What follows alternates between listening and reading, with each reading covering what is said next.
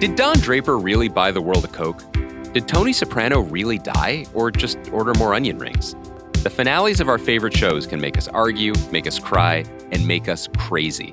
From Spotify and The Ringer, I'm Andy Greenwald, and this is Stick the Landing, a new podcast where we'll be telling the story of modern TV backwards, one fade out at a time. Find Stick the Landing on Wednesdays on the Prestige TV feed, on Spotify, or wherever you get your podcasts. The Fire Nation has destroyed everything in their path. If the world is going to have any chance, it's going to need Aang.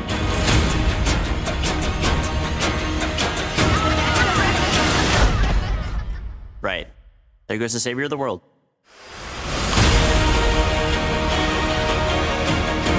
I've chased down every hint of the Avatar. It's my destiny. I'm not someone who can stop the Fire Nation. I don't want the responsibility. You don't have to do this alone. You have me, Tara, and a flying ball of fur. What more do you need?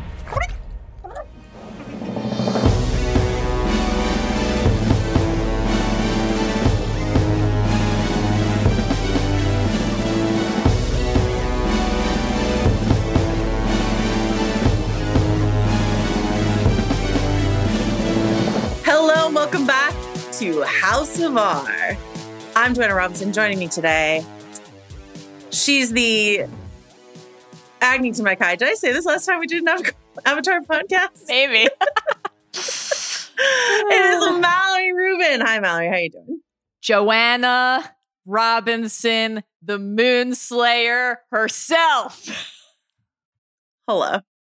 We're here to talk about Avatar, The Last Airbender, Netflix's 8-episode live-action adaptation of the animated series. If you want to hear our thoughts on the animated series, a show we love dearly and truly, we did a top 10 moments for that show, a week and a half ago thereabouts. So you can go listen to that if you want to. If you want to get our general sense of our fandom for the animated series. But today we just wanted to take you through the Netflix live-action series. We're not doing a deep dive because it's 8 episodes.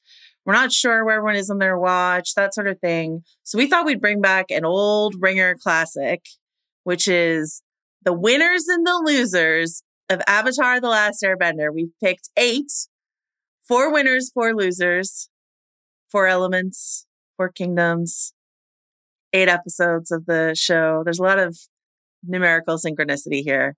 Mallory, how do you feel about this format? Are you excited to declare winners and losers? I love a winners and losers rubric here at The Ringer. It's I'd say a part of the soul of the Ringer universe. So this is our first House of R winners and losers experience. I'm excited. It feels right. And I think it's a nice way to chat about a show where some things worked and some things didn't. We have some notes and we have some things to celebrate as well. So absolutely. We will be talking about those things today. Parking reminders generally, Dune 2 is upon us very soon. We're so excited. Yeah. The whole Ringerverse plus House of R crew went to go see it last night.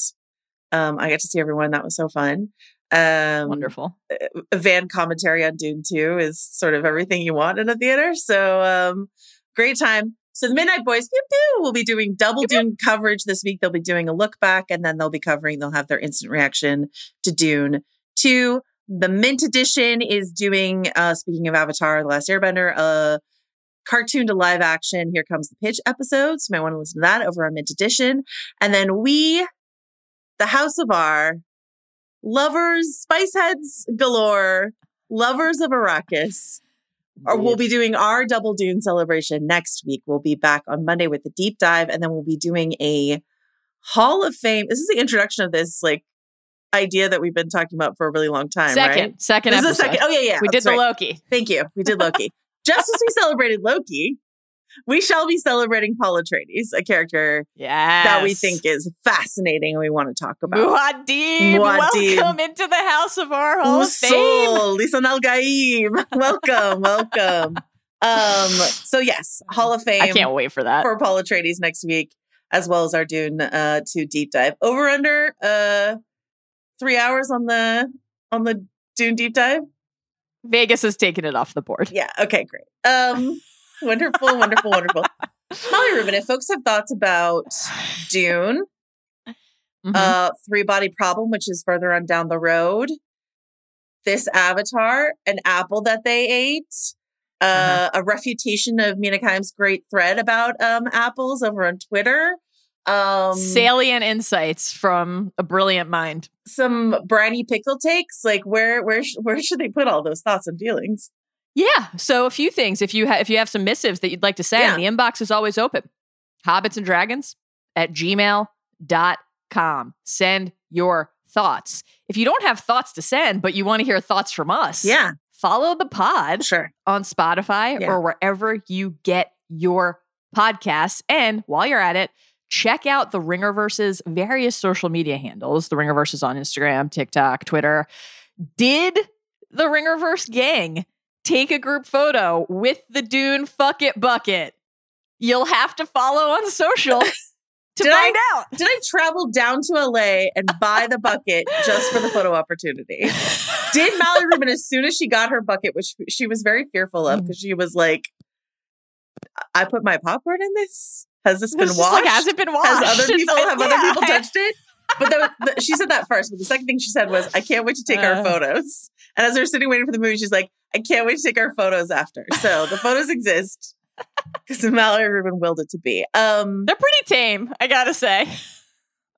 If you told me to like fist the bucket for content, I would have. Spoiler warning and adult content warning. Ringer, the House of R. The adult content warning came a little late today. Too late, I think. This is a kid's show. I so apologize. House of R contains adult content occasionally. Great stuff. Probably not too bad today, but we'll see. No promises. Spoiler warning. Yeah. All the way up through the 8th episode of the live action. And dare we say, some dribs and drabs from the animated series as well, because some of the season 1 live action show dips into later episodes of the animated series. And I cannot promise that we will not reference those things as we talk about this. Does that sound fair, Mallory? Yes, I think that anything that happened in the animated series in season 1 that was not included in this is fair game, and anything that was actively moved forward from future seasons is fair game. We will do our best to limit/avoid spoiling long-term character arcs and plot points. That won't happen. Or will it? Mostly. It's we might have some contextualization. Yes. That accounts for where certain characters go, but we're not going to be like in episode 7 of season 3 at the 11-minute mark. Correct. All right. I don't think.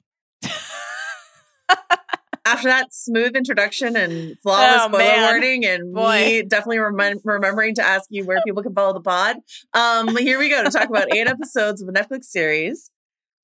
Showrunner Albert Kim is the mastermind behind this season. After the original animated series creators left, we'll be talking about Mike and Brian a little later in this podcast, and I'm really excited to talk about them. But that's something to just bear in mind, that whatever's going on here is something that the original creators are like, that's not really our interpretation of our story, or that's not really what we want to spend our time doing. That's just something that I was thinking about while I was watching the show. Let's just go now to our opening snapshot.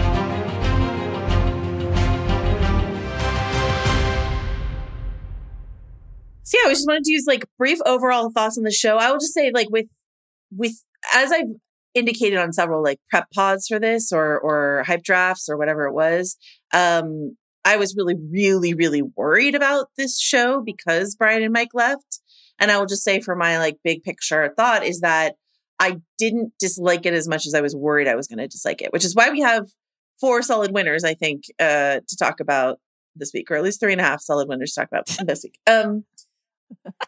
I was really, really worried about the show. And then I was watching it and I was like, oh, well, I like that. And I like that. No, I don't mind that. Oh, that's actually a nice adaptive change. I know some people are completely out on this, and some people who have never seen the animated show are really into it and excited to learn about this new world. So there's I've seen a whole mix of reactions to this show. Molly Rubin, where are you sitting this fine Monday morning? I thought this was a mixed bag. Yeah. which is why we've once again landed on our winners and losers rubric for today. I genuinely did not dislike this season of TV or think that this was like, let's say, an Avatar: The Last Airbender movie-esque abomination. Like, we know what a true failure to execute a live-action adaptation of the story looks like. That's not what this was. I found things to like in this. I found things to enjoy. Ultimately, I found myself, like, because we have not only seen the original series, but have such a deep and abiding affection for it, unable to stop thinking about it as I was watching this, which is reasonable and I guess predictable for people who love the animated series. So like, on the one hand, I can't put myself into the position of somebody who is coming into the Avatar universe for the first time. As you know, like, that was one of, you just alluded to this, one of the things I was like excited about in the run up to the show was not only seeing the show and seeing how Netflix brought the world to life, but like what a Netflix banger can mean for people discovering a world. And like, my hope remains that people who watch this for the first time, this is their first introduction to the Avatar universe, are excited to hopefully go watch the original animated series, go watch Korra, and fall deeper into the world. I think that if you don't have an attachment to the original source material and you came into this cold, maybe things about it don't work, but I think probably it's a pretty enjoyable experience. Some of the changes I actually think are okay. Yeah. And some of them I am utterly perplexed by and confounded by. I was thinking a little bit about Ahsoka watching this, not like, which is different, obviously, because even though this is not a beat for beat recreation of the first season of the animated series, as we'll discuss, like the condensing and reordering of some of the plots is something that was on our minds watching it. But broadly, they're redoing the thing we've already seen in live action. The Ahsoka live action show is not showing us something redo new of Clone Wars or Rebels. It's a new story. But I was thinking a lot about that like initial acclimation period, even with performances that we ultimately ended up in some cases really enjoying, where just you're seeing somebody brought to life by a different performer in a different way, and it just takes you a while to get used to it, right? So like, as is often the case revisiting it, I found that a little bit easier to hang with, but ultimately just some of the performances I thought captured. I'm okay with everything being different. Like, it has to be definitionally. I actually think attempting like a cosplay of the original would be a mistake. Like, giving the performers room to do their own thing is probably necessary, or it always is going to seem like mimicry or like a pale imitation of the thing we got before. But I think just definitionally, the truth is going to be that some of those performances and some of that is how the characters are brought to life by the performers, and some of it is just how the characters are written and what they have to do in the story, like what the actual scripts are, what the material is that each character's working with. Some of that just worked better than others, and we will hit that as we go today. So, yeah. On the cosplay front, it's interesting to me. One of the more alarming trends I've seen, mostly on TikTok, I haven't been spending a lot of time on Avatar TikTok, but are people comparing this to the M. Night Shyamalan movie and claiming the M. Night Shyamalan movie was better? And I can only chalk this Absolutely not. I know, but I can only chalk that up to similar thing as what happened with the prequels, which is like a generation who watched the M. Night Shyamalan movies when they were kids and maybe had never seen the animated, and they sort of like grew up with some light affection for it. But I'm not putting the prequels, and the prequels are better than the M. Night Shyamalan Avatar movie. Let me be clear. But that generational thing of like the generation who like went to the movies as kids to see that movie with like the eyes of children are like, maybe that movie wasn't so bad.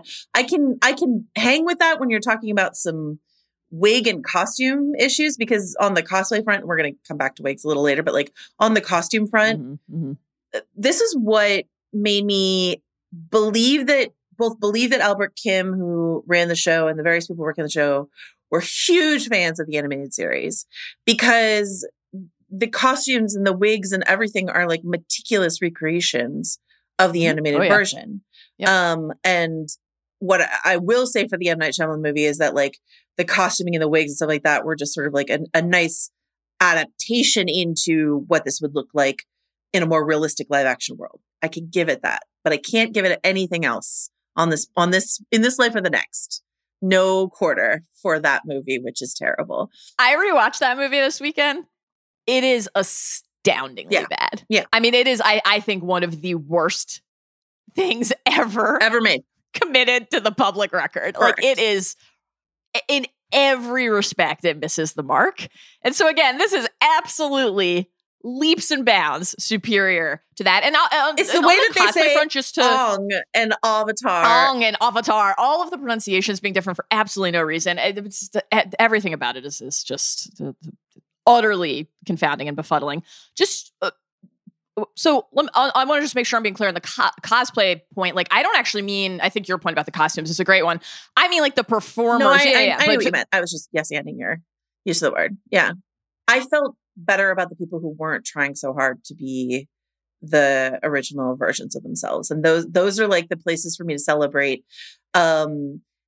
Whereas someone like the young actor who's playing Sokka, like, there's a lot to enjoy in his performance, but there are times when I just felt him like straining to sound exactly like the animated version. And I'm like, well, you don't have to, man. You could just do your own thing and that works too. So anyway, we'll talk about all of this. But yeah, I mean, overall, I would say the problem, we talked about this in our prep pod, and Dave and Neil and I talked about this a lot on Trial by Content last week when we were talking about live action adaptations of animated series. A live action adaptation just has this extra burden of needing to justify its existence when a perfect thing exists, like the animated series. So why does this live action version exist? The most optimistic interpretation is Mallory's, which is like, what a way to introduce a whole new subset of people into a world that they may not ever check out because they're like, I don't want to watch a Nickelodeon Kids animated show or whatever. So that's a bright and sunny idea. The more cynical look is this is an IP cash grab, like, I don't think that's why they did it. I just think that could be one of the benefits of it. Totally. So IP wars, streaming wars, this is just our new reality. So I don't believe this show justified its existence, but I wasn't angry at the end of it that I watched it. That's where I land at the end of the day.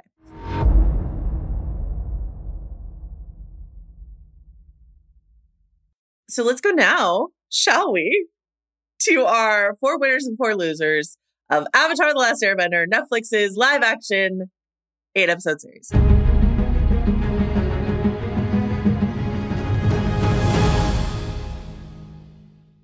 Mallory and I have each picked 2 winners and 2 losers each, though we roughly co-sign each other's picks. It's not like we're objecting to anything, but I think you will be able to tell, at least in one instance, who picked which entry.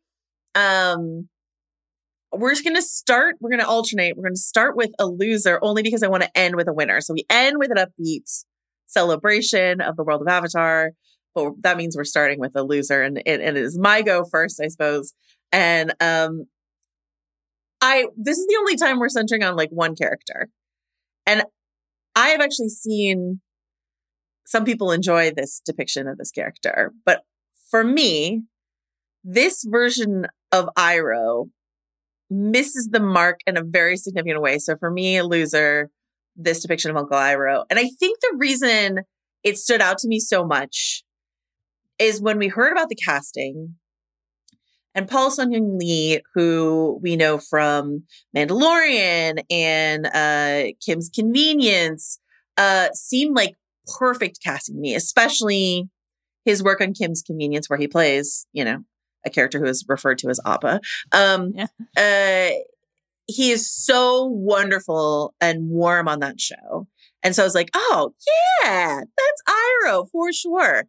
And then he shows up here, and first of all, he doesn't look quite right to me because he looks too like neat and tidy. I need my Iroh to be a little shabbier than what we got here. But mainly we start promisingly. There is some like funny business with like, I see some snacks I want and stuff like that. But overall, I feel like they decided to, this is true for a lot of characters, that they decided to zero in on one aspect and ignore the full-bodied richness of a character. And for Iroh, they focused in on the emotional connection to Zuko, the, sorrow around the loss of his son, all of that.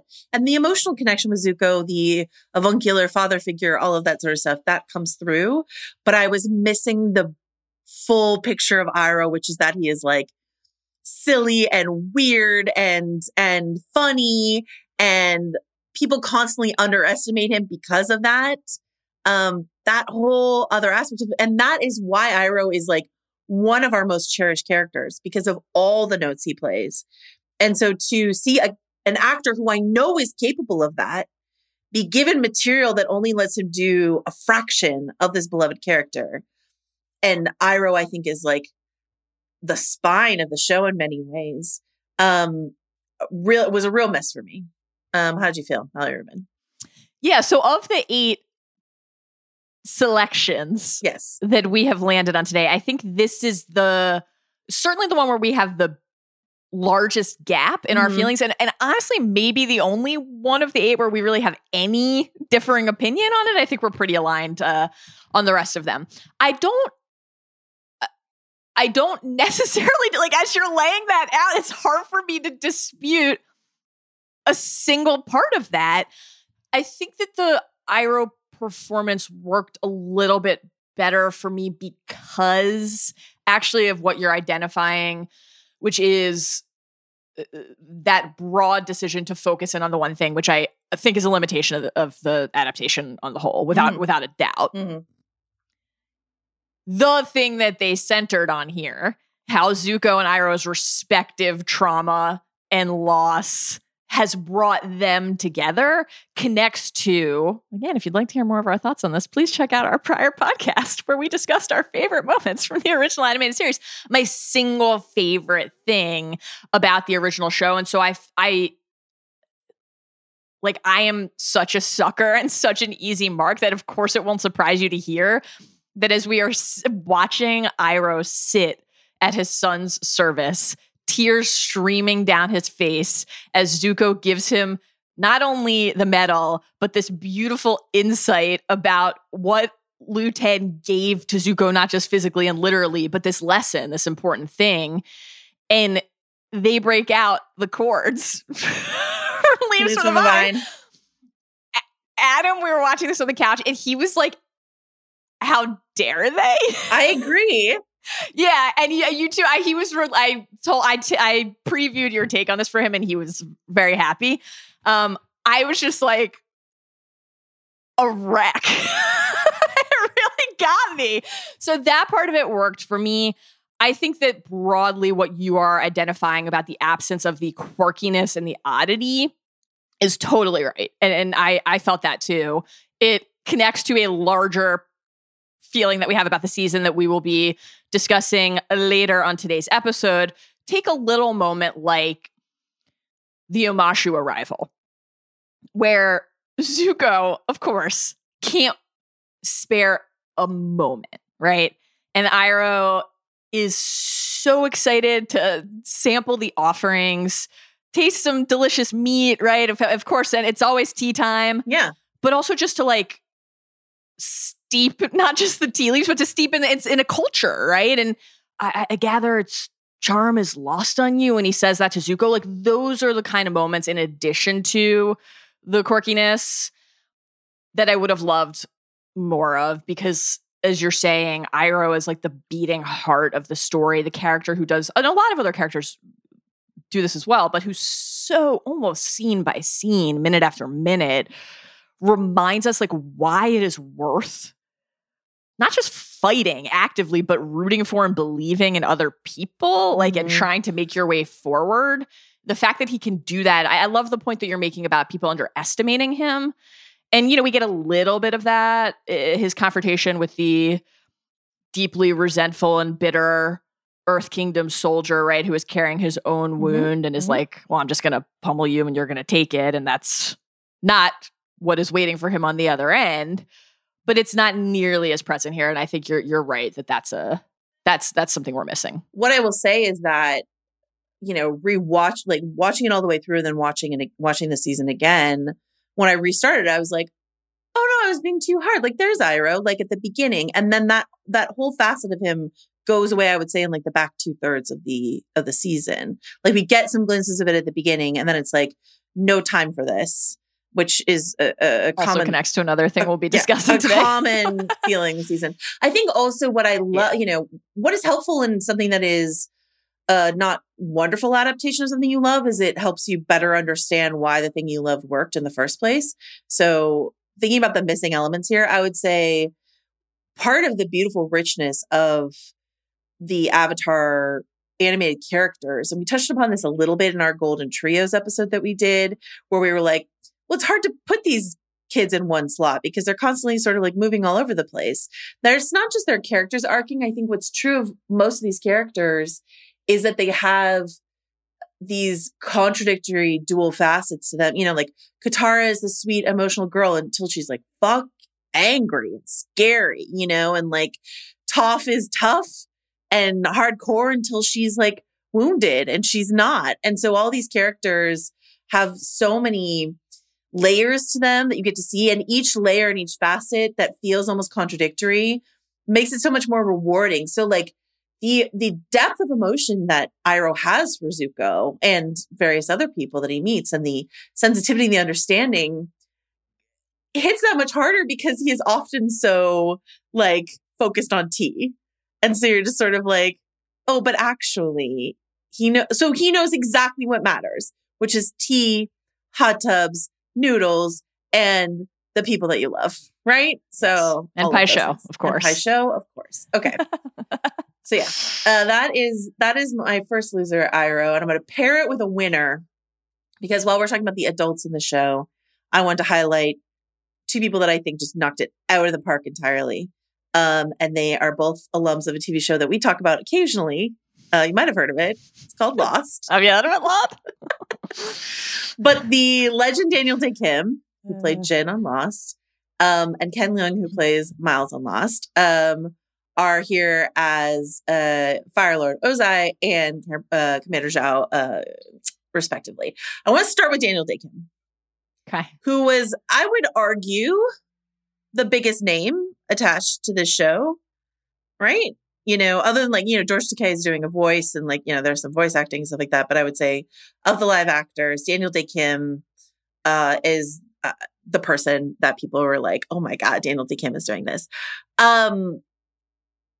Worth remembering that this man is in his mid-50s. And when he takes his shirt off for the Agni Kai, unbelievable. He has a six-pack. He looks incredible.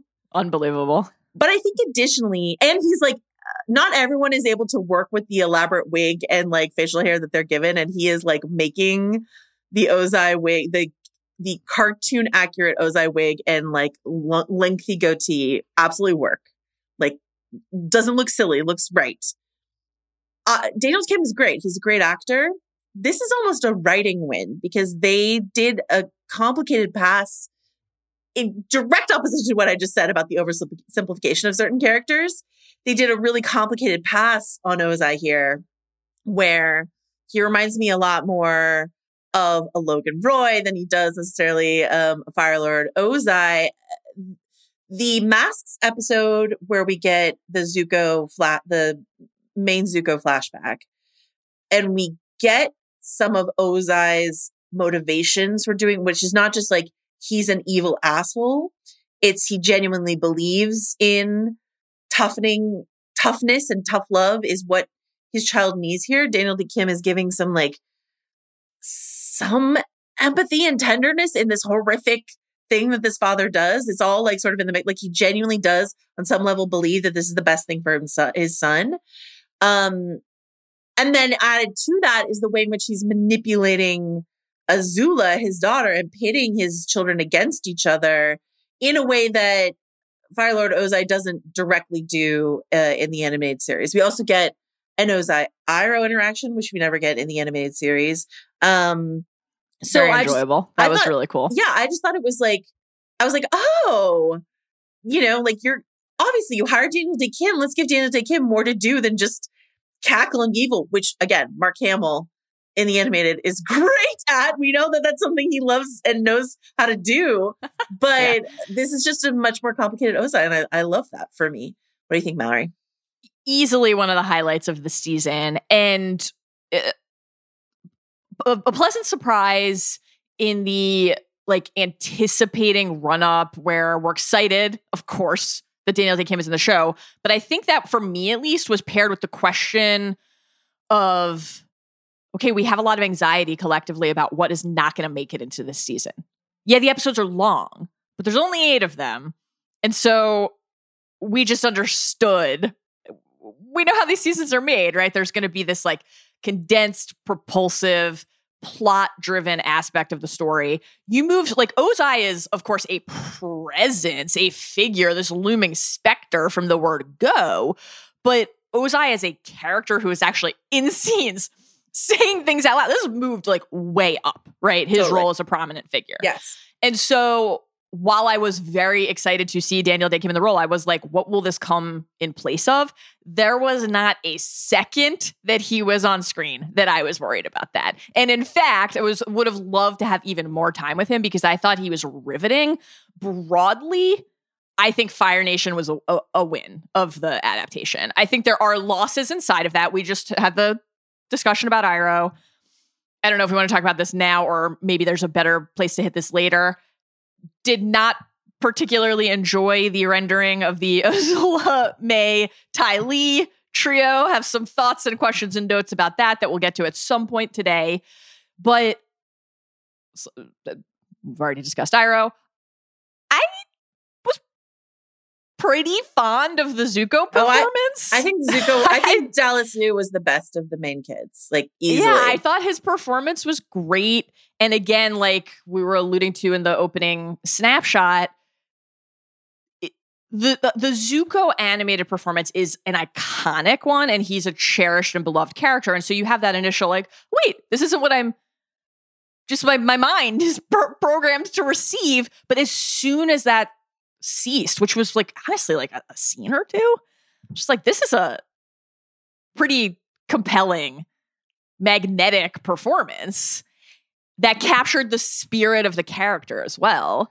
I thought he was better than Dev, which is not fair to Dev because Dev is inside a horrible movie. The material that Dev had to work with was, again, an absolute travesty. I've never in my life said, I thought this person was better than Dev Patel because Dev Patel is one of my all-time everything always. I thought Dallas Liu as Zuko was a complete triumph for me. Yeah. Not just because I really was taken by him. He's a trained martial artist, so his fighting work, especially the Agni Kai, I just thought looked incredible. And Van made this great point on the Midnight Boys, which is that he had the advantage of often he was working opposite Ken Leung, Daniel Day Kim, and Paul as Iroh. He was working against these accomplished adult actors most of the time. He has some stuff with Aang, etc., but most of the time he's working with adults. That helps, I think, and I agree with that. But I just I do looking back, I think Masks was my favorite episode, and it's very much really a Zuko one. episode. Yeah, the Zuko backstory stuff I thought was incredible. I agree. And then you built. I loved that point about being paired with the adults, and then you get the change of pace of a moment like Aang asking Zuko about which hair he uses in his brushes, and it's just I don't know it pretty much everything with Zuko worked for me. I also think, I was saying earlier, I think that is part of why I didn't mind the Iroh rendering as much because it's just so deeply connected to Zuko, and I was such a fan of the Zuko adaptation. But so the Fire Nation win, Ozai win, the Commander Zhao, who we'll talk about in a minute, win. So overall, I thought the Fire Nation was more successfully rendered than certain other groups. Ozai, there is an absolute chilling quality to what we are witnessing. And whether it's a moment of pride and triumph or a moment of judgment and ridicule, your heart is racing and your stomach is clenching in the same way. I felt just as sick watching the glistening in his eye when he saw Azula channel lightning for the first time as I did hearing him say to Zuko, his son who he has tormented and maimed. I have made a mistake. I have sheltered you and it's made you soft like your mother. Like, this is just a hideous thing. And the depth, as you're noting, that informs our ability to understand what's fueling a person's, how could a person behave that way to somebody they should be charged with caring and nurturing and protecting and guiding. And then the contrast of Iroh showing up on the boat like, home, all I need is here. That was great. The highlight of the season. Yeah, and then the added I gasped at that line, and the added context we have of like, oh my God, knowing what happened with Zuko's mom. If we are fans of the animated series and the comics, like, then you understand where Ozai's coming. I don't know. I thought it was really well written, well performed character. Daniel Day Kim maybe has never played a straight villain, at least that I've seen, and so like really fun moment for him. Ken Leung, like, I think is my favorite thing that happened in this show. This is a deranged performance. Zhao, I mean that is a sincere compliment, yes. Obviously. Zhao, as voiced by your love and mine, Jason Isaacs, in the animated series. Like, we love Jason Isaacs. I would never give him a single note. I think his Zhao is fine, but his Zhao winds up being like a kind of like somewhat unmemorable season 1 sort of like mini boss on our way forward. Because Azula and Ozai like loom so large later in the series. I'm not going to be forgetting this Zhao anytime soon, because like the absolute genius this actor has, and he did it on Lost. He's done it on everything. He does it in an industry. He like does it on everything he's ever done. Can't wait for Industry to come back. He is just so effortlessly funny. He has this just dry as toast delivery of just like, I was just like rewatching it and I was like, on the page. Cactus juice in the desert in this season, Joe.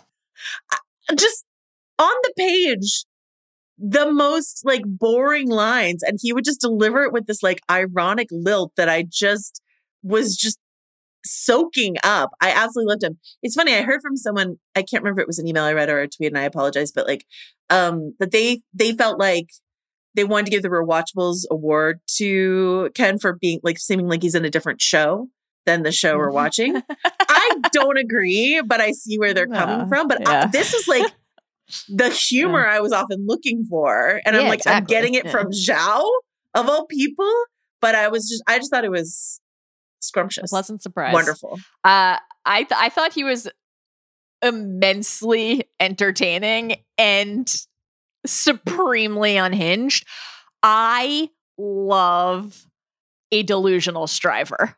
Love a delusional striver. And that is one of the tweaks in the adaptation, or, amplifications that I thought was really smart. Because like, I love the way the mini boss framing for original season 1 is exactly right and perfect. I don't think there's ever really a moment watching it. Sometimes it can be hard to separate like where things are going from how you felt about it in real time. But I don't really think there's a moment where you're like, this is ultimately who the threat is, right? You sort of know you're waiting to move beyond him. And especially in a story where purpose and motivation is so central for the characters we're investing in, like understanding that in equal measure for the people opposing them on the other side is really crucial. And you pair that with a character who is not only willing, but eager to weaponize the dynamics and interplay between other people and use that for his own ends. Like a moment where he says to Zuko near the very end of the season, the winner is the one without the scar from daddy. Like, this is savage so viciousness. So it was incredible. Good. So good. It was incredible. And to your point about the comedy, I think that across the season, one of the things that inhibited me from really, really, really luxuriating inside of a specific scene, episode, the season overall, is that the writing occasionally just felt so clunky and ham-fisted. And not just, as is often the case, in a moment of exposition. Often, unfortunately, in the moments that are supposed to be deeply emotionally resonant, Zhao was kind of the opposite, where everything he said had a crackling intensity to it. And the zingers they kept saying, I was trying to think of my favorite because he had a few really funny, loony lines. I wonder what they'll call me when the news reaches Capital City. I quite like Zhao the Conqueror. It should have some flair. Best summed up what worked about the character. So good. That was truly great. Truly great. All right. Also, Fire Nation, great. Also, I don't know if I need to say it again, but I will. Watch Lost. What a great show. Okay. Yeah. Treat yourselves. Loser. I'm going to hand this one over to you, Mallory Rubin. Next loser. Number 6. I'd say thank you, but you're too angry. It pains me to have to share my first loser of the day, Joe. Amy Lover of A Magical Creature. We're losers today, folks. There is not even close to enough Momo and Appa in this show. And it is something that we need to discuss for a moment. Glaring. And something that I cannot understand. I mean, I can. I do actually literally understand. It's incredibly expensive to render these creatures. But they are sidelined for such vast stretches of, again, a short season that they are like largely absent. They're basically not in the Earth Kingdom run. It's like, what are they doing? It's like, I guess, why would they, I suppose, but they can't do Appa's last days because, like, why would you even notice he's gone when he's always gone? Thank you for saying this because this is something I was thinking of. We talked a lot on our Top Moments Primer Pod about how, like, one of the things that's so wonderful about both Appa and Momo is that they're just always there, right? Whether they're actively the focus of a given plot point or moment, they're present. And part of that is like the charm of just seeing whatever mischief Momo is up to at a given moment. But part of it is reinforcing the theme that they are a part of this family. They are a part of Team Avatar. And so it actually is concerning and troubling to me that that is not conveyed here. We do get some cute moments. Like, it's fun to see Appa fly in to the rescue, of course. Momo land on Sokka's head. Momo has a few. Momo landing on Sokka's head, delightful. Yeah. Momo stealing the food in episode 2, delightful. Throwing boulders at Fire Nation warriors with his tail, hilarious. But holding the food like he's like mimicking how Sokka is packing, great stuff. Digging up the acorn in episode 5, Momo in the palm of his hand, showing our heroes that it is possible to believe in hope. Momo with the little soot particle cough warning in episode 7. We get just enough to, I think, actually feel even more keenly what we are missing. Now, the Appa's last day thing, like, when Lost Days, not God, perish the thought, not last days. God, that's so funny. I thought you said lost day. I was like, it's more than one day, but you were like last day. Many weeks. The anguish that we and the characters in the show experience when Appa is missing is basically the reality of this series of TV so far, where they're just not present and thus not stitched into the fabric of the family and the universe. The reason, other than just loving Appa, particularly loving Momo and craving them and thinking that they were so cute when we got them, Momo in particular, I thought was just darling. This is a real worry spot for me, as you know. Like, I actually get beyond the just, I love a cute animal bit. It's not a bit. It's just real. It's just life. I'm sensitive to the risk of genre stories, of fantasy stories, failing to understand something crucial about a bond like this. Right. Like, it's very John and Ghost to me. It actually genuinely matters that Appa and Momo are present for these characters and helping them find the courage in themselves to move forward throughout the day. So that's kind of the big picture. Can I, before you get to thing I the, missed. before we get to the next point that you're about to say, this like major thing that you want to talk about. I just want to ramp up to it to say, watching this, and I was like, okay, I was watching my screeners. I watched a bit before you, and I was like, because there were things that worked, I was legitimately worried. And you were sort of more optimistic about the series than I was. I was a little worried that like you were going to love it and I was not. And then we were going to have to pod about it. And I would feel like I was letting you down by not liking a thing as much as you liked it. No, that wouldn't let me down. I know, but I worry about it. I know you wouldn't, but like in my head, my like figment of my imagination head, Mallory would be. And so I was like, oh no, what if Mallory like loves this and I'm not really like loving it? Oh no.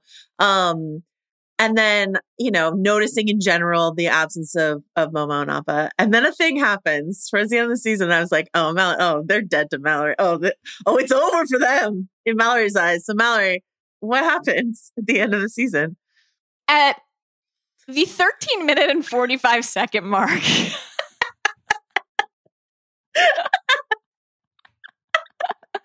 Of the season 1 finale. A crime occurs. A crime committed by the people who made Avatar: The Last Airbender season 1. Call the streaming cops. For Netflix. I believe that everybody who is in any way responsible for what unfolded here should be jailed. I believe that. What's the phrase that you've texted me and all of us in all caps several times? I believe I said maimed and killed. Several times. I was very upset about this.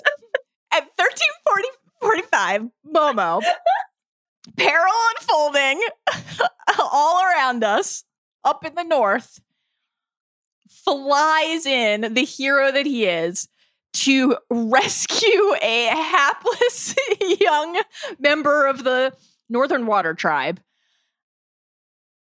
We get, I can barely bring myself to say this, we then get Momo Screeches as the subtitle. And he is crushed beneath rock. Crushed. And Sokka goes over after insulting him. And pulls out his limp form. Crumpled body. Yeah. and Yue and Sokka carry him into the oasis, the healing waters, and imbue him with life again. Then we get a cute moment. We get a little Momo chitter. And Sokka nuzzles him and hugs him and pets him and Momo purrs. And that part's very sweet. But the fact that we were made to suffer through a Momo injury, one of the fucking like 7 moments that Momo is on screen. And by the way, you know what one of the other ones was? It was Sokka saying that, and Sokka saying he wants to eat Momo as part of the canon. Yeah. That's fine. Yeah. But cutting like the Thronesian grayscale to pie filling cut equivalent of Sokka saying that Momo looks like chicken and then cutting to somebody grilling a slab of meat that was in episode 2, 6:15. That is not acceptable. This is like, remember when Grogu, we had to see Grogu in the crosshairs? Yeah. In Sanctuary? I do. This is if they had like fucking actually pulled the trigger and shot him in the face. That's what they did here to Momo. Welcome. That was like almost like a Charles Worthy level rant, and I loved it from you. What are we doing here?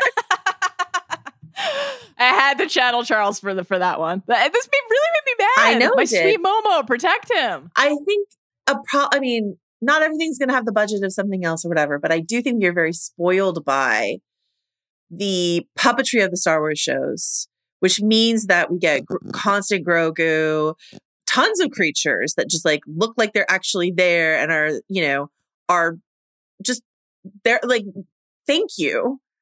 Star Wars, you're not always hitting it out of the park all the time on your TV shows, but what you're doing on the puppetry level is phenomenal. And it means that Grogu gets to Like Momo should be there as much as Grogu is there in The Mandalorian. Yeah, and just I think there, this gets to this larger point of the ability to properly adapt from animation to live action, because genuinely, like, we could be cognizant of the cost of the CGI rendering all we want. If you can't have two of the most central figures, I mean this sincerely, in the story, why do it? Yeah. And like, when you think about puppetry, like, think about a character, whenever Appa, one of my favorite characters of all time, but I always think about Falkor, the Luck Dragon from the Neverending Story film. Like, they have very similar vibes to me. And, you know, Falkor, one of the best puppets of all time, is just like, you know, again, just there and around. And, you know, just, anyway, yeah, if you can't do it, why do it? That's a great note. Okay. Number 5 is back to me, one of my winners. And I'm going to say bending effects. We already mentioned the abomination that is the M. Night Shyamalan movie. There's so many things wrong with it, but I would say just slightly under the fact that they pronounce it Ong in Avatar, and maybe under the fact that that Appa looks like an absolute, like, hideous monster in that movie, is the absolutely laughable bending that happens in that movie. That is like slow. That is like the Earth Kingdom doing just like an entire haka routine just to lift one rock. Like, it's so embarrassing in that movie. And you're just like, again, if you can't do it, why do it? That applies to the bending in that. Like, if you can't make bending look cool with whatever access you have to digital effects, then you can't do an Avatar story. This is not really what we're talking about, but you know what drives me fucking crazy on the bending effects front for the first? So they make the nonsensical choice to imply that Fire Nation benders have to have fire around to pull from, and then, you know, it builds this moment where Iroh's like, "Oh my, he created his own fire." Okay, ridiculous. But if you're gonna do that, which you shouldn't, but if you're going to. And there is a climactic battle between the Fire Nation and the Northern Water Tribe. And you are the Northern Water Tribe. Would you have fire everywhere? Just everywhere. Little nestled flames waiting for your enemy all around. Oh my Carry God. on. I forgot what a about movie. So this I when this season opens, and we are, you know, in the long ago part of history.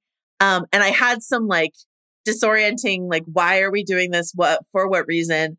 I ended up not hating that. Again, I think because seeing Air Nation alive and vibrant again, just like gives us that whole, what did we lose? What did we miss? That sort of thing. Spending time in the Shire. I thought Gyatso worked really well, but we're not here to talk about Gyatso and Air Nation at all. Gyatso coming through with some I thought real Gyatso was wonderful. Shire energy. You're right. Yeah. But it opens with a bending fight. That's the very first thing we see, as if Albert Kim and all of the folks working the show are like, we need to let them know right away that we are not going to give them what M. Night Shyamalan gave them. We know what we're doing. And I think the bending looks great. I think it looks phenomenal throughout. I have no notes about any of the bending, not fire bending, not water bending, definitely not earth bending. Looks great. The like stomp up, slice off, which is like one of my favorite earth bending moves. Like, all of that just, I think, looks fantastic. I think the only thing that I've seen people push back on the bending front is that they think Aang is able to like fly too easily when he should be like more, it should be harder for him to glide. But I think he does that in the animated series all the time. So it's not really a note that I have. Yeah. But I thought it looked fantastic. I thought the fighting overall, I think there was a little bit of I guess when we open with that fight, I was a little, and we'll get to my big note for the season a little later, but I was a little worried at some of the rumors that I heard that Netflix was sort of wanting to have, as everyone has, their own Thrones. And I was like, are they wanting to make Avatar into a Thrones-esque show with like darker, grimmer violence and stuff like that? And they're, you know, when you're watching people get burned alive in live action, it is a different experience than watching it happen in a cartoon. And I will concede that entirely. But when it comes down to like, I like the fight action of the show once again, I go back to that Agni Kai sequence, which I thought was just phenomenal. This all works for me. I thought it was fantastic. What do you think, Mallory? Yeah, I'm a fan as well. And sometimes a trailer dupes us into thinking something is going to be great and then we're let down. I don't know. Let's just throw out Secret Invasion as one property where that happened among many others. Remember that moment in time where we were all like, Secret Invasion, platitudes. I actually thought of the platitudes moment a couple times while watching this stuff. Why would you bring up Secret Invasion? I'm sorry. You just saw me take a mouthful of coffee. You saw it happen on the Zoom. And then you're like, I'm just going to drop these two words. Platitudes. All right. Every now and then we see a trailer where like, this looks dynamite. And then it's a huge letdown. Thought the Avatar trailers were, particularly the final, not the one that came out like a day before the show, but the one that was like around our hype draft, were encouraging. But the bending effects, I actually think it fell into that opposite camp where you see something just in isolation. You see a little snippet of it and you're like, is this gonna look right? Like you've got a little Instagram reel of 10 seconds of Aang airbending over a boulder and like the internet is freaking out. In the flow of the show, I agree. It was successfully executed. And I thought overall, the show looked pretty good. The sets, the backgrounds, Omashu, like, looked amazing. And I think, like, the temples look really good that they went into. Yeah, like the big Avatar Kyoshi, like, statue, like, all that sort of stuff. Like, I thought, like, Appa Momo aside, digital effects and also production design-wise, like, I thought we were doing a great job. Yeah. Yeah. So there was a worry, like, would they be able to pull that off? And I think they did. So that was a relief. And yeah, you mentioned earlier when we were chatting about Zuko that you could just, really tell that Dallas is a trained and expert martial artist in those sequences. It was the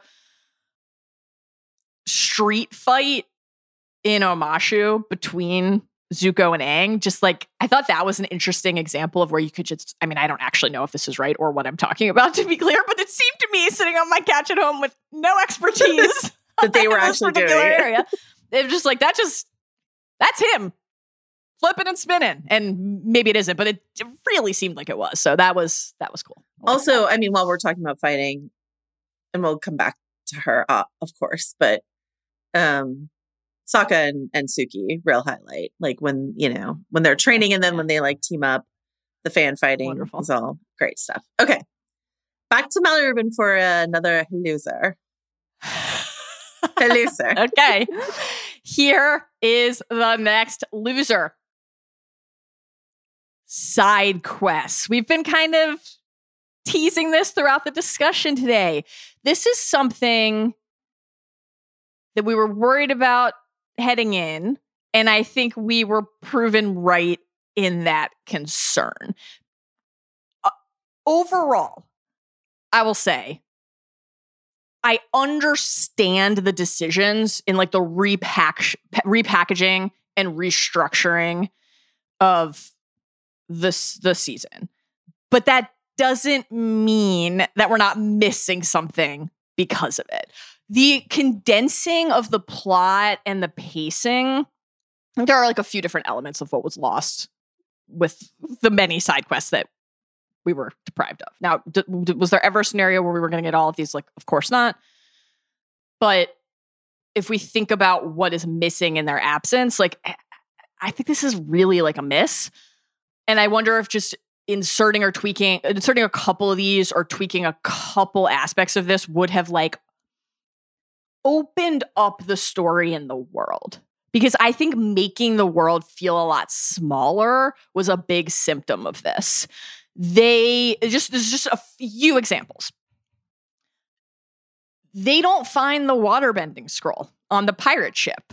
So not only does that mean the pirates aren't in the story, sad, it means like the upshot of that, it's not a discovery our characters make, but also Gran just has this thing and withholding the information, withholding it from her. Like, why? It's depriving us of something that also deprives the characters of something bizarre.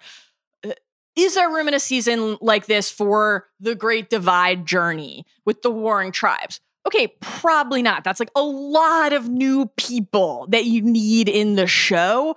But what do we lose? We don't get to glimpse not only like what regular life is like for more people in a certain community, a different community than the few we get to see, but what it means for like the cracks and the fissures to fan out and spread when people are left alone to just stew in their resentment.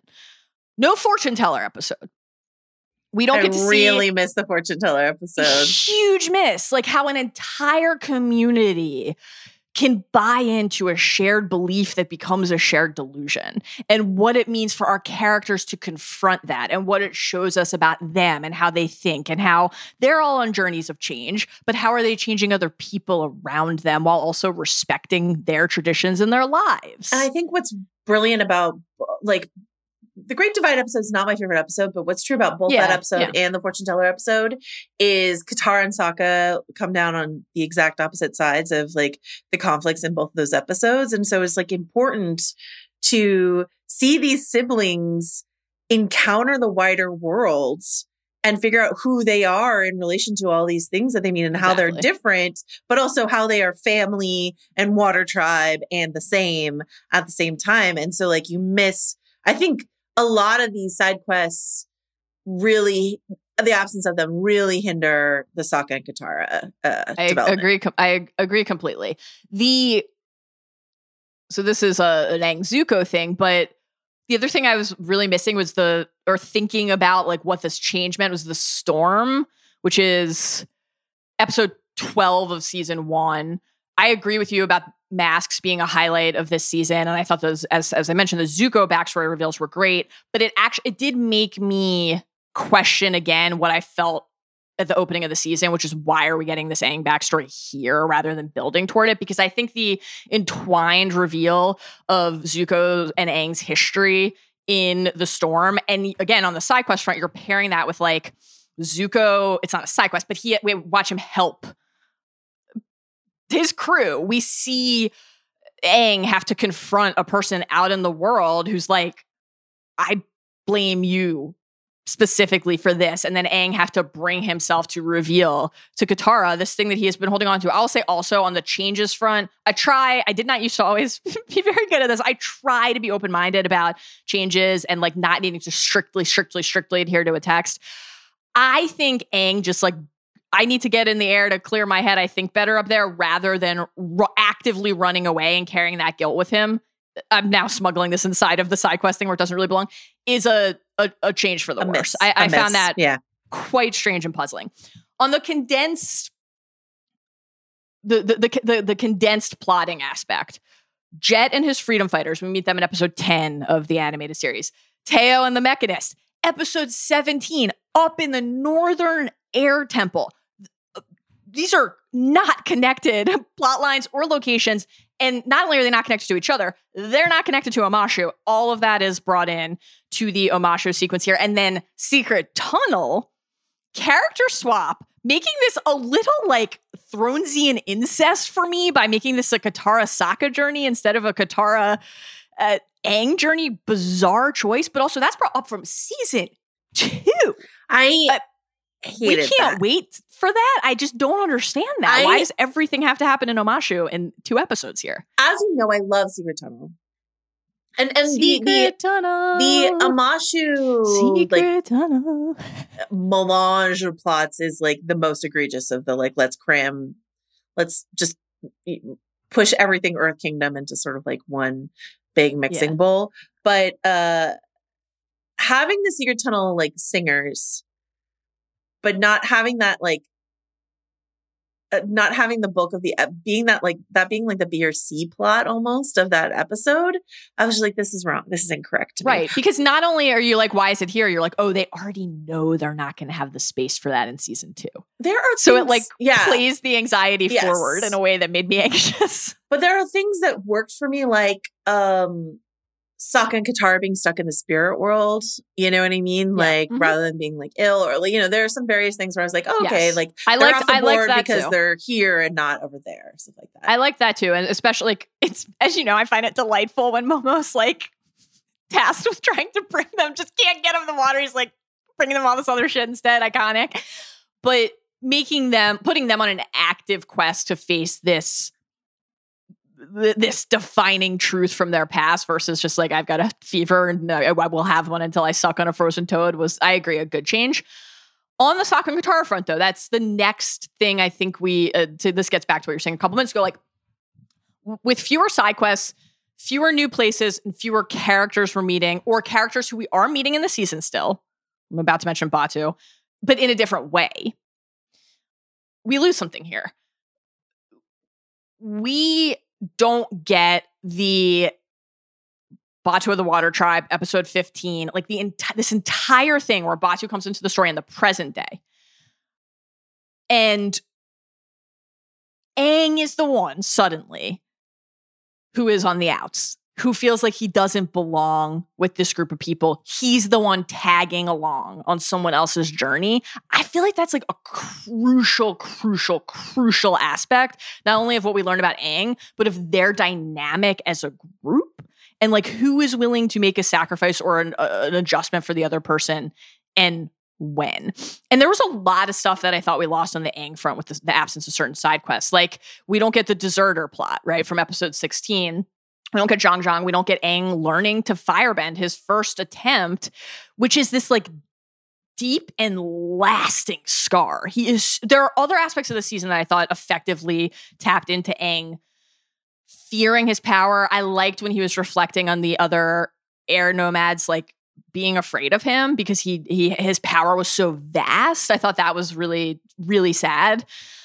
But Aang trying to bend fire, hurting his friend, and not genuinely carrying that trepidation and fear and anxiety of like what he is capable of doing to the people he loves for into season 3. Series is huge. So like, do you absolutely need a side quest to achieve that? No, there's probably another way you can do it. But if you're not seeking out a firebending master on a side quest, then when's that happening, right? So you're just losing all of these little things that I think are such important early notes for the characters. And also just like Aang acting as like a tour guide for Sokka and Katara who have never left the village. And so Aang will be like, oh, we'll go here.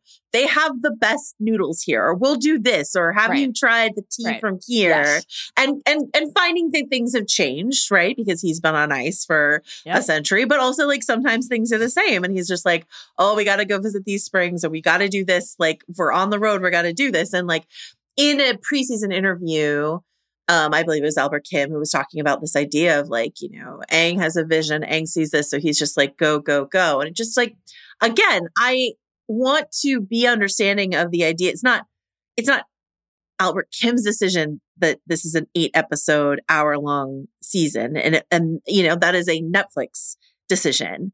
And so what do you do to make that make sense when you have to strip away all this stuff? You make it a more propulsive kind of, we got to get here now kind of quest, but you miss the depth. I mean, it's funny. I was just convinced a friend of mine who loves television, watches a ton of television, to watch Avatar: The Last Airbender for the first time.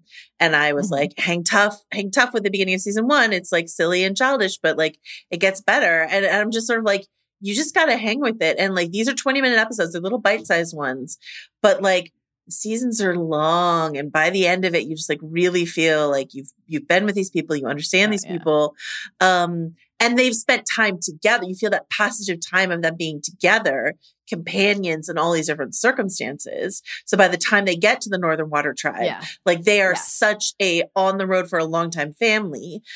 You get this with like, with like Lord of the Rings, because there's a difference between the Fellowship just like starting out and like everything that Sam and Frodo have fucking been through by the time that they get to Mount Doom. You know what I mean? It's just like time investment in the journey, time evolving sort of thing. So yeah, absolutely. And I think like the depth, but also then the whimsy and the hang, and like we're gonna talk more about that also in another category coming soon. But Aang is a character who arrives at Kyoshi Island and wants to ride the elephant koi. Yes. And that is like important, right? Yeah. You know, there was that little, we get a couple, you know, Aang's like, is that so bad, right? Just like being a kid. And he and Katara, even though they can bend, like just splashing each other with water, you get a few moments where you see that these are just children with the weight of the world and the fate of mankind, of the four nations, like on their shoulders, but not enough of it. And again, I missed that here, but it honestly was on my mind more like forecasting and thinking ahead, because, you know, we won't get into the like plot particulars here, but you think of an episode like The Beach in season 3, one of our favorites. Ember Island players. Ember Island players. That's the other thing I was going to say. Like, the show works in part because we and the characters have those reprieves from like the unrelenting, unceasing stress and horror of everything else that's unfolding. Tales like, of Bossing Say, like, you know, just like that one's just incredible. I love that one. You know, just like being kids in the world. And on the kid front, there's also what we're missing in that, you know, we don't actually have a category for these people, though they might tuck under the next one, but like a lot of the things you miss that are stripped out have to do with like Aang's crush on Katara and trying to impress her, and like all of like that's largely missing. I feel like that can just bring us into our number 3, which is a Mallory winner. I finally am a winner. Yeah. Hit us with your winner, Mallory. Young Love. Yeah. Joe, Young Love. And not you, Katara and Aang, but what else? Young Love, okay, chemistry, electricity, that draw that a young person feels to another young person. Great. I thought actually the season did genuinely like an exceptional job of portraying that in multiple different character pairings. But the bigger win here to me was the effectiveness of the new perspective the characters gained from each other inside of those connections. Let's hit some of them. Sokka and Suki. I mean, if you made me pick my single favorite thing from the season, this would be in the consideration set, which I think is a shock because, again, when we're thinking of, and I don't know, maybe I'm spending too much time talking about what we were worried about heading into the season. Like, I was excited for the show. Yeah. I guess it was in our moments primer where you mentioned some of the interviews and the concern that was bubbling in the fandom about the softening of the rough edges for Sokka and, you know, removing this like very heavy early season 1 focus of the Sokka sexism and what he has to work through on his own arc. And I was kind of like, if that's not here when he meets Suki, like, is this gonna work? I thought these two were incredible together. The moment where like it's like really, I just thought they were so charming. The moment where Suki comes in and Sokka is like taking a little sponge bath and he's like covering his chest and she's just like looking him up and down. And then later they're about to kiss. And the bell rings and she says the bell and he says, you hear it too. That was just incredible. The dancing and the training sequence, Suki removing her makeup, like these were charged electric moments. And Sokka still had his false bravado, even though it wasn't weighed down with the like, oh, but I doubt you. It said he was doubting himself. And so it actually ended up, I thought being like quite effective for me. Not only was the thing I dreading not like a detriment to me, I actually thought it really heightened this interaction. And they each teach each other something, right? This is crucial. Like, what does Sokka do for Suki? We hear her saying to her mother, like early in the episode, it's not that I'm too young. I haven't seen the world. And then she's telling him, just giving like real, now I know, Ariel, I want vibes.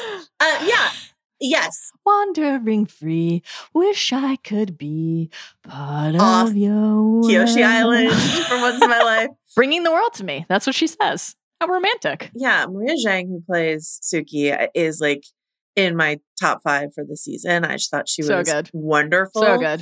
And like since we had a tough hang with a lot of the younger actors in this season, I want to highlight, like, I mean, I actually didn't look up her age. She's probably like in her 20s or whatever. But like, I thought she was a wonderful Suki, not just looking the part, but just sort of like, and in contrast to like the Omashu Earth Kingdom Jambalaya, we're spending this whole episode on Kyoshi Island. So we are like digging in. So we get additive stuff for Suki, her relationship with her mom, this like indication that she's not seen the wider world, which pitching what's the forward, trade-off when you have this pride, but also you feel like so isolated and deprived. Like, thinking about Suki's storyline going forward in the show, that's a great track to lay for that character. Absolutely. Yeah. So I loved all of that. I thought the fighting with the fan like looked incredible. I thought all of that was great. My only note is that we didn't get Sokka in the Kyoshi makeup and dress, because I know, sad. We were cheated. Great look. We were cheated. I love that episode.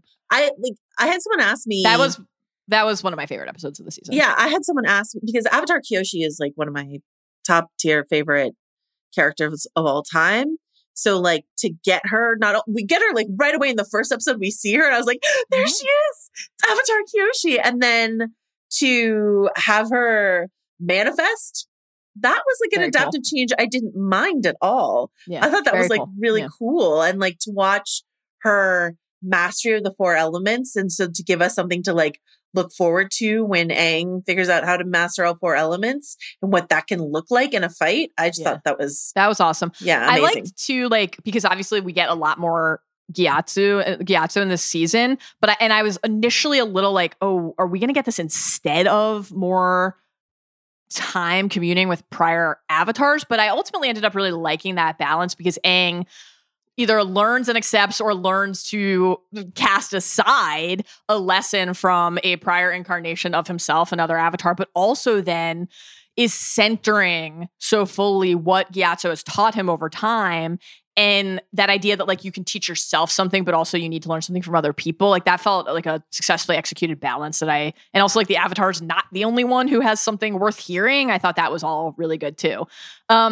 In terms of Suki and Sokka and the lesson going the other way, like I loved this aspect of belief and Sokka's belief in himself, and Suki like giving him this gift of saying, I think you're a real warrior. Like this is I'm just the guy in the group who's regular. We talked about that line and what that moment means to us from the original series. And for them to have a conversation here about, well, like we're not benders, and Suki to help him see the beauty in that. And like, yeah, you have to be better, but also like, here's why it can be so cool if you are. And like, you can be, I thought was awesome. I really liked the Sokka performance. I thought he was great.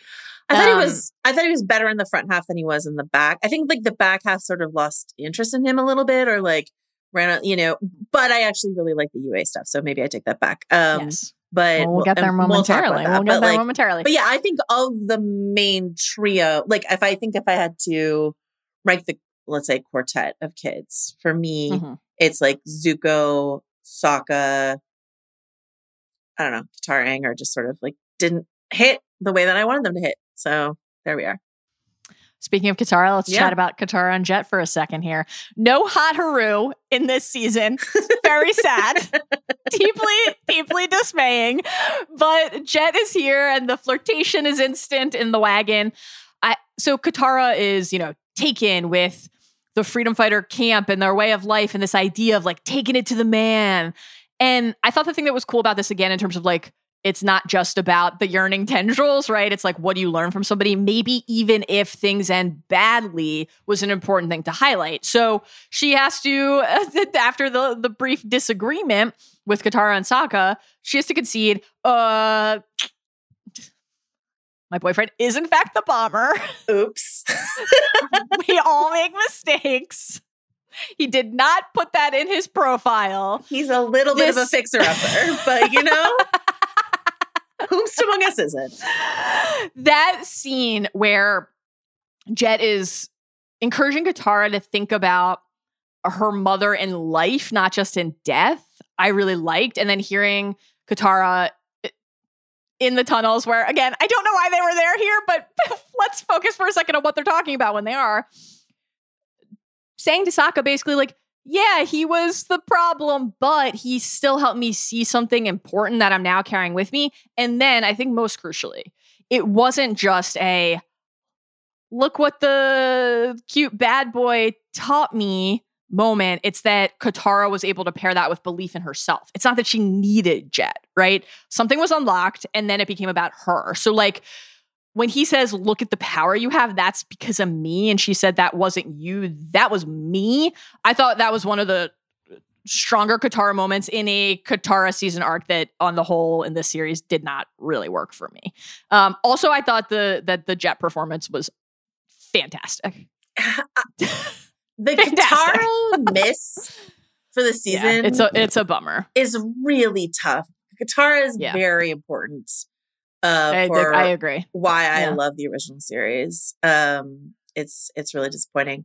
Want to talk about June and Iroh for a second on the young love front? I do. I mean, I wanted to slide June, smuggle her in here. It's at least a nice reverse because like Iroh perving on June is like the only Iroh note that in the original series that you're like, what's going on, my guy? Like. This is a little Iroh. So the fact that the live action's like, let's flip it and June is like hardcore flirting with him, I thought was like really funny and cute. I'll let it go because your dad's kind of cute. Great stuff. But like the on that like cosplay front or like, and whether you mean like literally in the look or in the actorly imitation, this was like the one case where I was like, this is just like such an stunning 1-to-1 translation. Arden Cho as June, like just, you know, it's a minor character from the animated, but like looked perfect, acted perfectly. Just like, I was like, there she is. That's June. And I don't need that to always be the case with live action. But in this case, it was an example of like an exact 1-to-1 translation that worked perfectly for me. I loved June. I thought she was wonderful. That's all. Speaking of wigs, areas where there were some tweaks. Let's talk about Sokka and Yue. What did you make, obviously, of the wig? We need to clear out for Wig Watch TM with Joanna Robinson TM, but also related to the wig, because the wig is so present in the rendering of this fox, the silver fox, in the spirit realm. I loved the fox thing because, like, first of all, I liked the look of that digital character, the fox, but also I like this idea of pulling Yue like into the story earlier. So it's not just like Sokka literally just met her. You know, it's sort of like they have this mystical connection from earlier. I know you from the spirit realm. And so it just like puts a little extra accelerant on their connection so that you do feel the poignancy of the loss a bit easier than you do I do in the animated version, but like, let's say in the M. Night Shyamalan version where I'm like, you literally just met her, Sokka. Like, what are we doing here? Yeah. Amber Midthunder, who plays Yue, who was phenomenal in Prey and also in Legion, like is an actress I think is wonderful. And like of all the young actors, the actor that I am most familiar with, having seen her in these other things. And I thought she was wonderful, working her ass off against one of the worst wigs I've ever seen in all of time and space. I thought of you immediately. Yeah. Immediately. I thought of you when Momo got crushed. You thought of me when you saw that crispy, crunchity wig.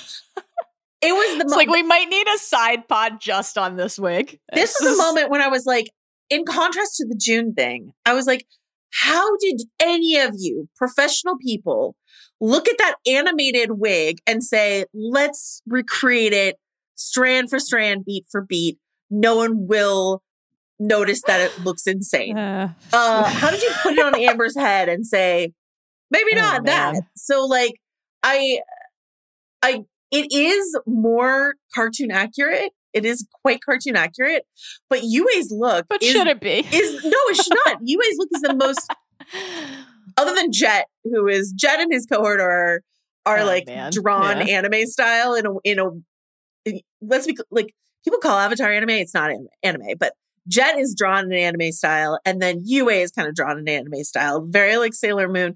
Like her hair is ridiculous. It looks great in animation. It should never have been attempted in a live action show. It's just absolutely reprehensible.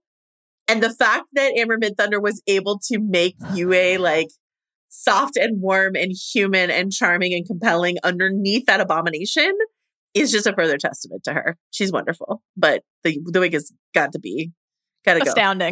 Astounding. Everything else with Yue, great though. I loved this little Cloudberry kitchen chat. Like, looked delicious. Also, it did look delicious. Imagine being able to just instantly make your own iced dessert because you're a waterbender. Seems great. But like, I loved Sokka nervously flubbing his way through this interaction, like the just a girl and ordinary moments. Very cute. The on this like young love opening up new perspective front, I think the Yue moments, again, not, you know, did every line work? No, I think like he's not the boy of my dreams was pretty tough. Also, I missed asshole Han. I was like, did why? we need to soften Han into like the sweetest angel? Also, R.I.P. to Han and to that sweet little trainee who was like, Master Katara, I'm here to help. And then she was like, let me know if you see a fireball coming, even though they're actively engaged in a war and the fireballs are everywhere. And then she just pieced out and that kid died. Brutal. 100%. Brutal. Good job, Master Katara. What? Brutal. Yue and Sokka talking about her connection to the spirit world, and Sokka saying, so you pop over there just for fun? And he's like baffled, right? Because he just had this immensely traumatic experience. Yeah. In the fog. And she's like, wouldn't you? It's magical. Like when you meet somebody in your life who makes you think about something in a different way, that's a beautiful thing. It's awesome. And to capture like when that. I met you, and you just changed my life, Mallory. I would love to go into the spirit world with you, Joe. That would be beautiful. So that was just all. And like, Ko would take my face like, I'm not interested in. I'm not interested in interacting with Ko. I will say that it's a pass for me personally, and it sounds like for you as well. It's worth the risk to be alive moment with Yue and Sokka, I just thought was great. And like one of the more effectively rendered, like pretty on the nose lines that Yue somehow made this like perfectly magical little kernel of wisdom and insight about the human experience. So they were great. I think that Sokka on the non like lust and love front, but just more of like a friendship or mentorship front, which I'll smuggle into this category, even though again, this is a very different kind of relationship. I did really like, even though I'm like, why are Teo and his father here in Amashu just confounded by it? I really liked the conversations between the Mechanist and Sokka. And I thought that this like focus on you've got Teo and Aang, and then Katara and Jet and Sokka and Sai, and everybody's having their conversation basically about a parent and a child and legacy and what you inherit and carry, and then the own path that you forge. And the Mechanist saying to Sokka, like, you're an engineer. It's not always easy to find your path in life, but when you find it, you must embrace it. And saying that to him, not as like a mandate or a challenge or a threat, but like as an opportunity, as an invitation to be who you are, I thought was great. And like, I wish we had had more moments like that in the series, because it's part of the real beauty and heart of the show. I didn't miss Aang and Katara as a romantic focus of this season, I'll say. I don't miss it, but I'm like, are we not endgaming it then? Like, okay, I don't know. Just like Aang, Katara, they need to do, if they're going to do a season 2, which I'm sure they are, like, we need to do some work on figuring out how to, like, not only are those kids like, you know, and Azula, May, and Ty Lee, like, are you kidding me? Like, not only are those kids like not really the best at reading their material, so like could use some acting help, which is available to them and they can have it. The writing for Katara is just This was I think the biggest absolutely note on this off season. and absolutely appalling to me that this is who they think Katara is. I don't understand what happened there with the material Katara got. It's upsetting. Yeah, it's just very a complete mischaracterization of who that person is. So, which brings us to my final loser. Brings us nicely to, yeah. A loser that I'm calling Tone. Tone. This is the big note I have, overarching note for the whole season, 8 episodes, which is the tone is just off. It's just wrong. And I actually don't think we need to linger too long here because we've just put a lot of bricks in place for why. Mischaracterization, lack of side quests, rushing certain things, all that sort of stuff. And the ramped up action, which works in a lot of ways, but when it's out of balance with everything else, then it doesn't feel like Avatar to me most of the time.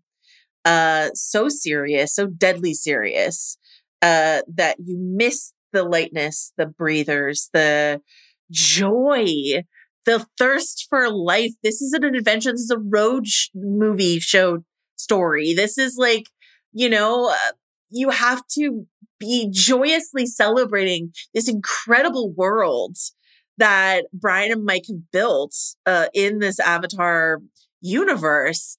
It's so inventive. It's so beautiful. Of course, it's like lifting from a million different melange of Asian cultures, but like putting it all together in a really unforgettable, just like bold and captivating, and I want to go to there kind of way. And I don't get this, just like gets sort of dulled down around the edges into like so many Netflix young adult fantasy stories that we've seen that just sort of feel interchangeable and it's just a miss on the tone for me. And again, just makes you really better appreciate how hard it was to capture what they captured in the original, and how the original series can be so silly, sometimes even too silly, like, all this sort of stuff. And then like absolutely rip your guts out, make you cry, make you think about things spiritually and emotionally, and like, what is family and who am I and what is my purpose and all this sort of stuff. Like I guess the biggest triumph of this show is that it made me so much appreciate how wonderful, which I never thought I could appreciate more, how wonderful the 3 seasons of the perfect TV series, plus I love Korra as well, plus all of Korra, and they'll always be there for me. So, I could not agree more. This is man, where's our otter penguin sled race?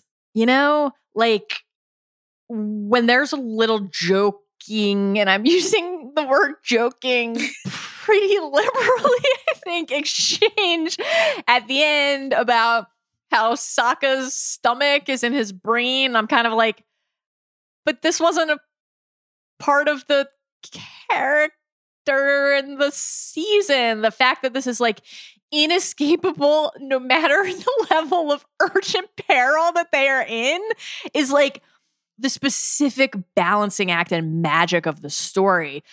Cabbage Guy is kind of an interesting example of this to me in the season, because like Cabbage Guy's there. He has to be. Secret tunnel's there. Yell.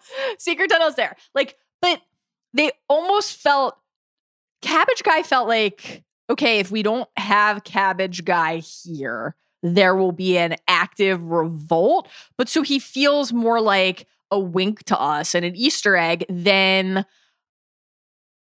a cabbagey thread tracing through the shoots of Omashu and the bridges and tunnels and connective tissue of the story. Like, Cabbage Guy is such a sensation from the original series, not because it's a shock when he suddenly appears and laments the destruction of his cabbages. It's because it's exactly the kind of thing that you expect to see in every frame, even though you don't totally know or understand why. The surprise becomes the expected, And that is the magic of the show. So for that to be absent here is palpable and sad. But it does bring us to our final winner of the day. Yes. Which is, in addition to your right and beautiful point about the original series of being a winner again, this is connected, Avatar Studios, because the OG creators, Brian and Mike, who we've mentioned a few times, who left, as you noted, this adaptation, Paramount, Nickelodeon Parent Company, back, Avatar Studios formed, and the slate, folks, it is as full as Appa's saddle. Thrilling. There is so much Thrilling. animated goodness coming our way. Now, again, to circle back to the very beginning of the pod, if this is your first experience with the Avatar world, like, this is just purely good news for you, right? You can go watch the original series if you want. You can watch Korra. We would highly encourage it. If you're not going to do that, that's okay. These new movies and series will still be there for you soon. October 2025, the slate begins. We are getting movies and shows. Joe, we'll run through them in a second. If you're an obsessive, a loyalist to the original series, and this Netflix show did not work for you, then again, this is great and welcome news, because there is this balm on the horizon. There is the healing power of the water bending awaiting us. We will be whole. We will the be women of the made Northern whole Water again. Tribe are here to heal They're you. here to heal us. Yeah. Joe, you want to run us through the impending slate? And we should say, if anybody doesn't want to know what the future slate is, because hearing, oh, character X has a movie might tell you a future plot point about character X, this is a good time to bounce. Okay, I did my best to hunt down the most recent news, but it's all a little nebulous. There's nothing like on the official Avatar Studios website. There's like some information from Paramount. So this is the best we know to date. Is the original, and some of it I think was screwed up by, the writer's strike and all this other stuff like that. But we're in theory supposed to get a TV show and a movie every single year. Like, what? A bounty. Feasting. An embarrassment of riches. So, as Melanie already mentioned, the firmest date we have is October 10th, 7 days after my birthday, 2025. We get the adult Aang Gang movie, which is Aang and Katara and Zuko and Sokka and Toph. And hopefully Suki, though she's never in the, the art for this, but bring Suki along. What is she doing? Grown-up adventures of Aang and Co. I'm so excited for this. This is going to be in theater. So we get to go to the cinema to experience this. And I could not be more excited.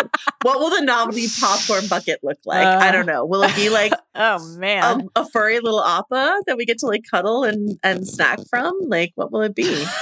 I don't know.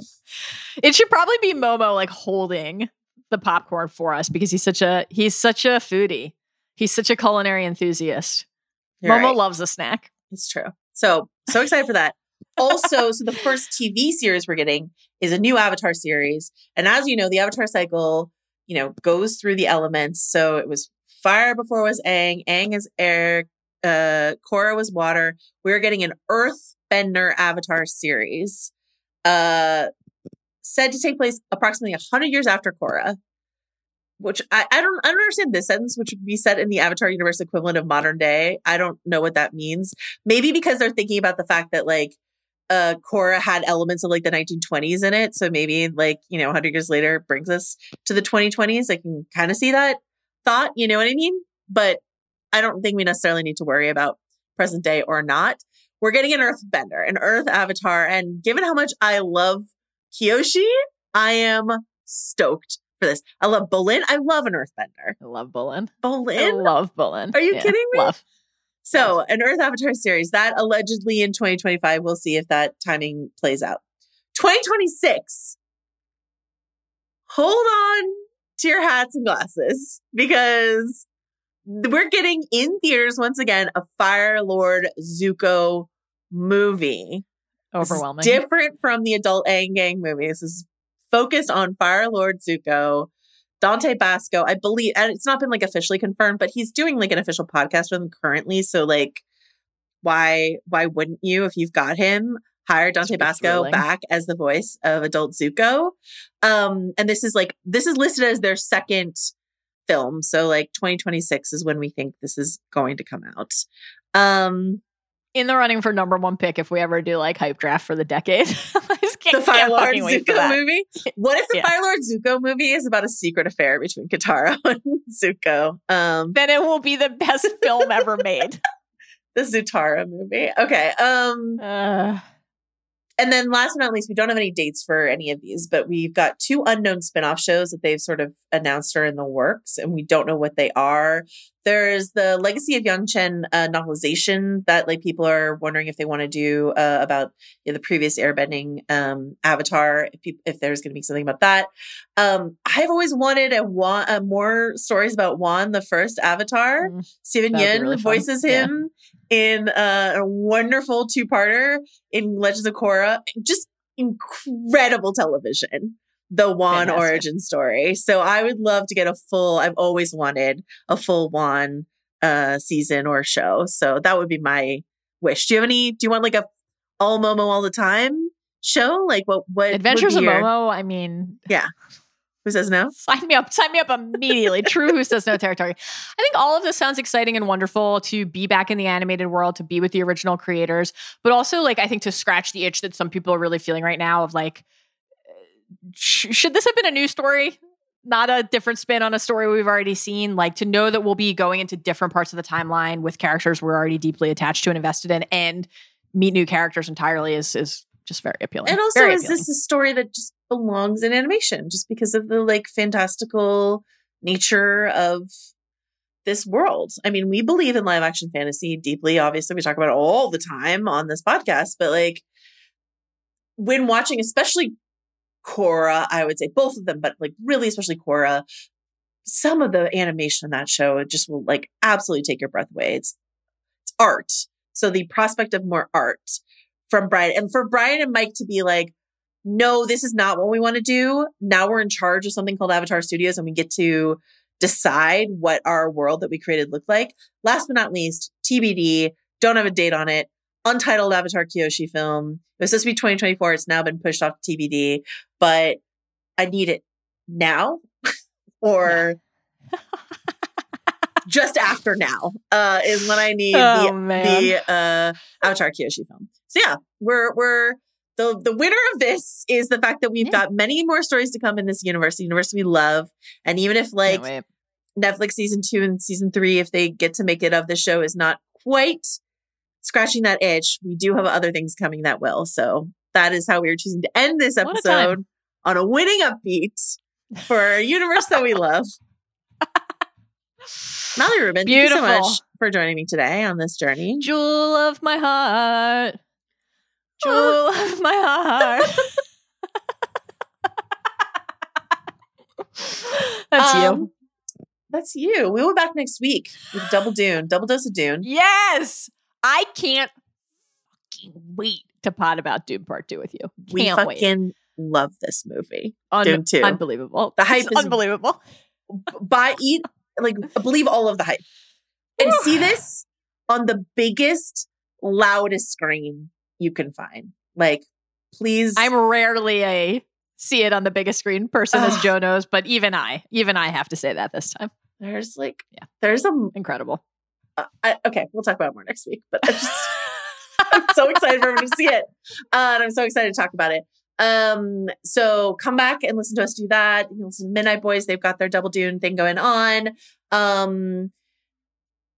Follow us on the pod, follow us on social. Thank you so much to Carlos Chiriboga for his work on this.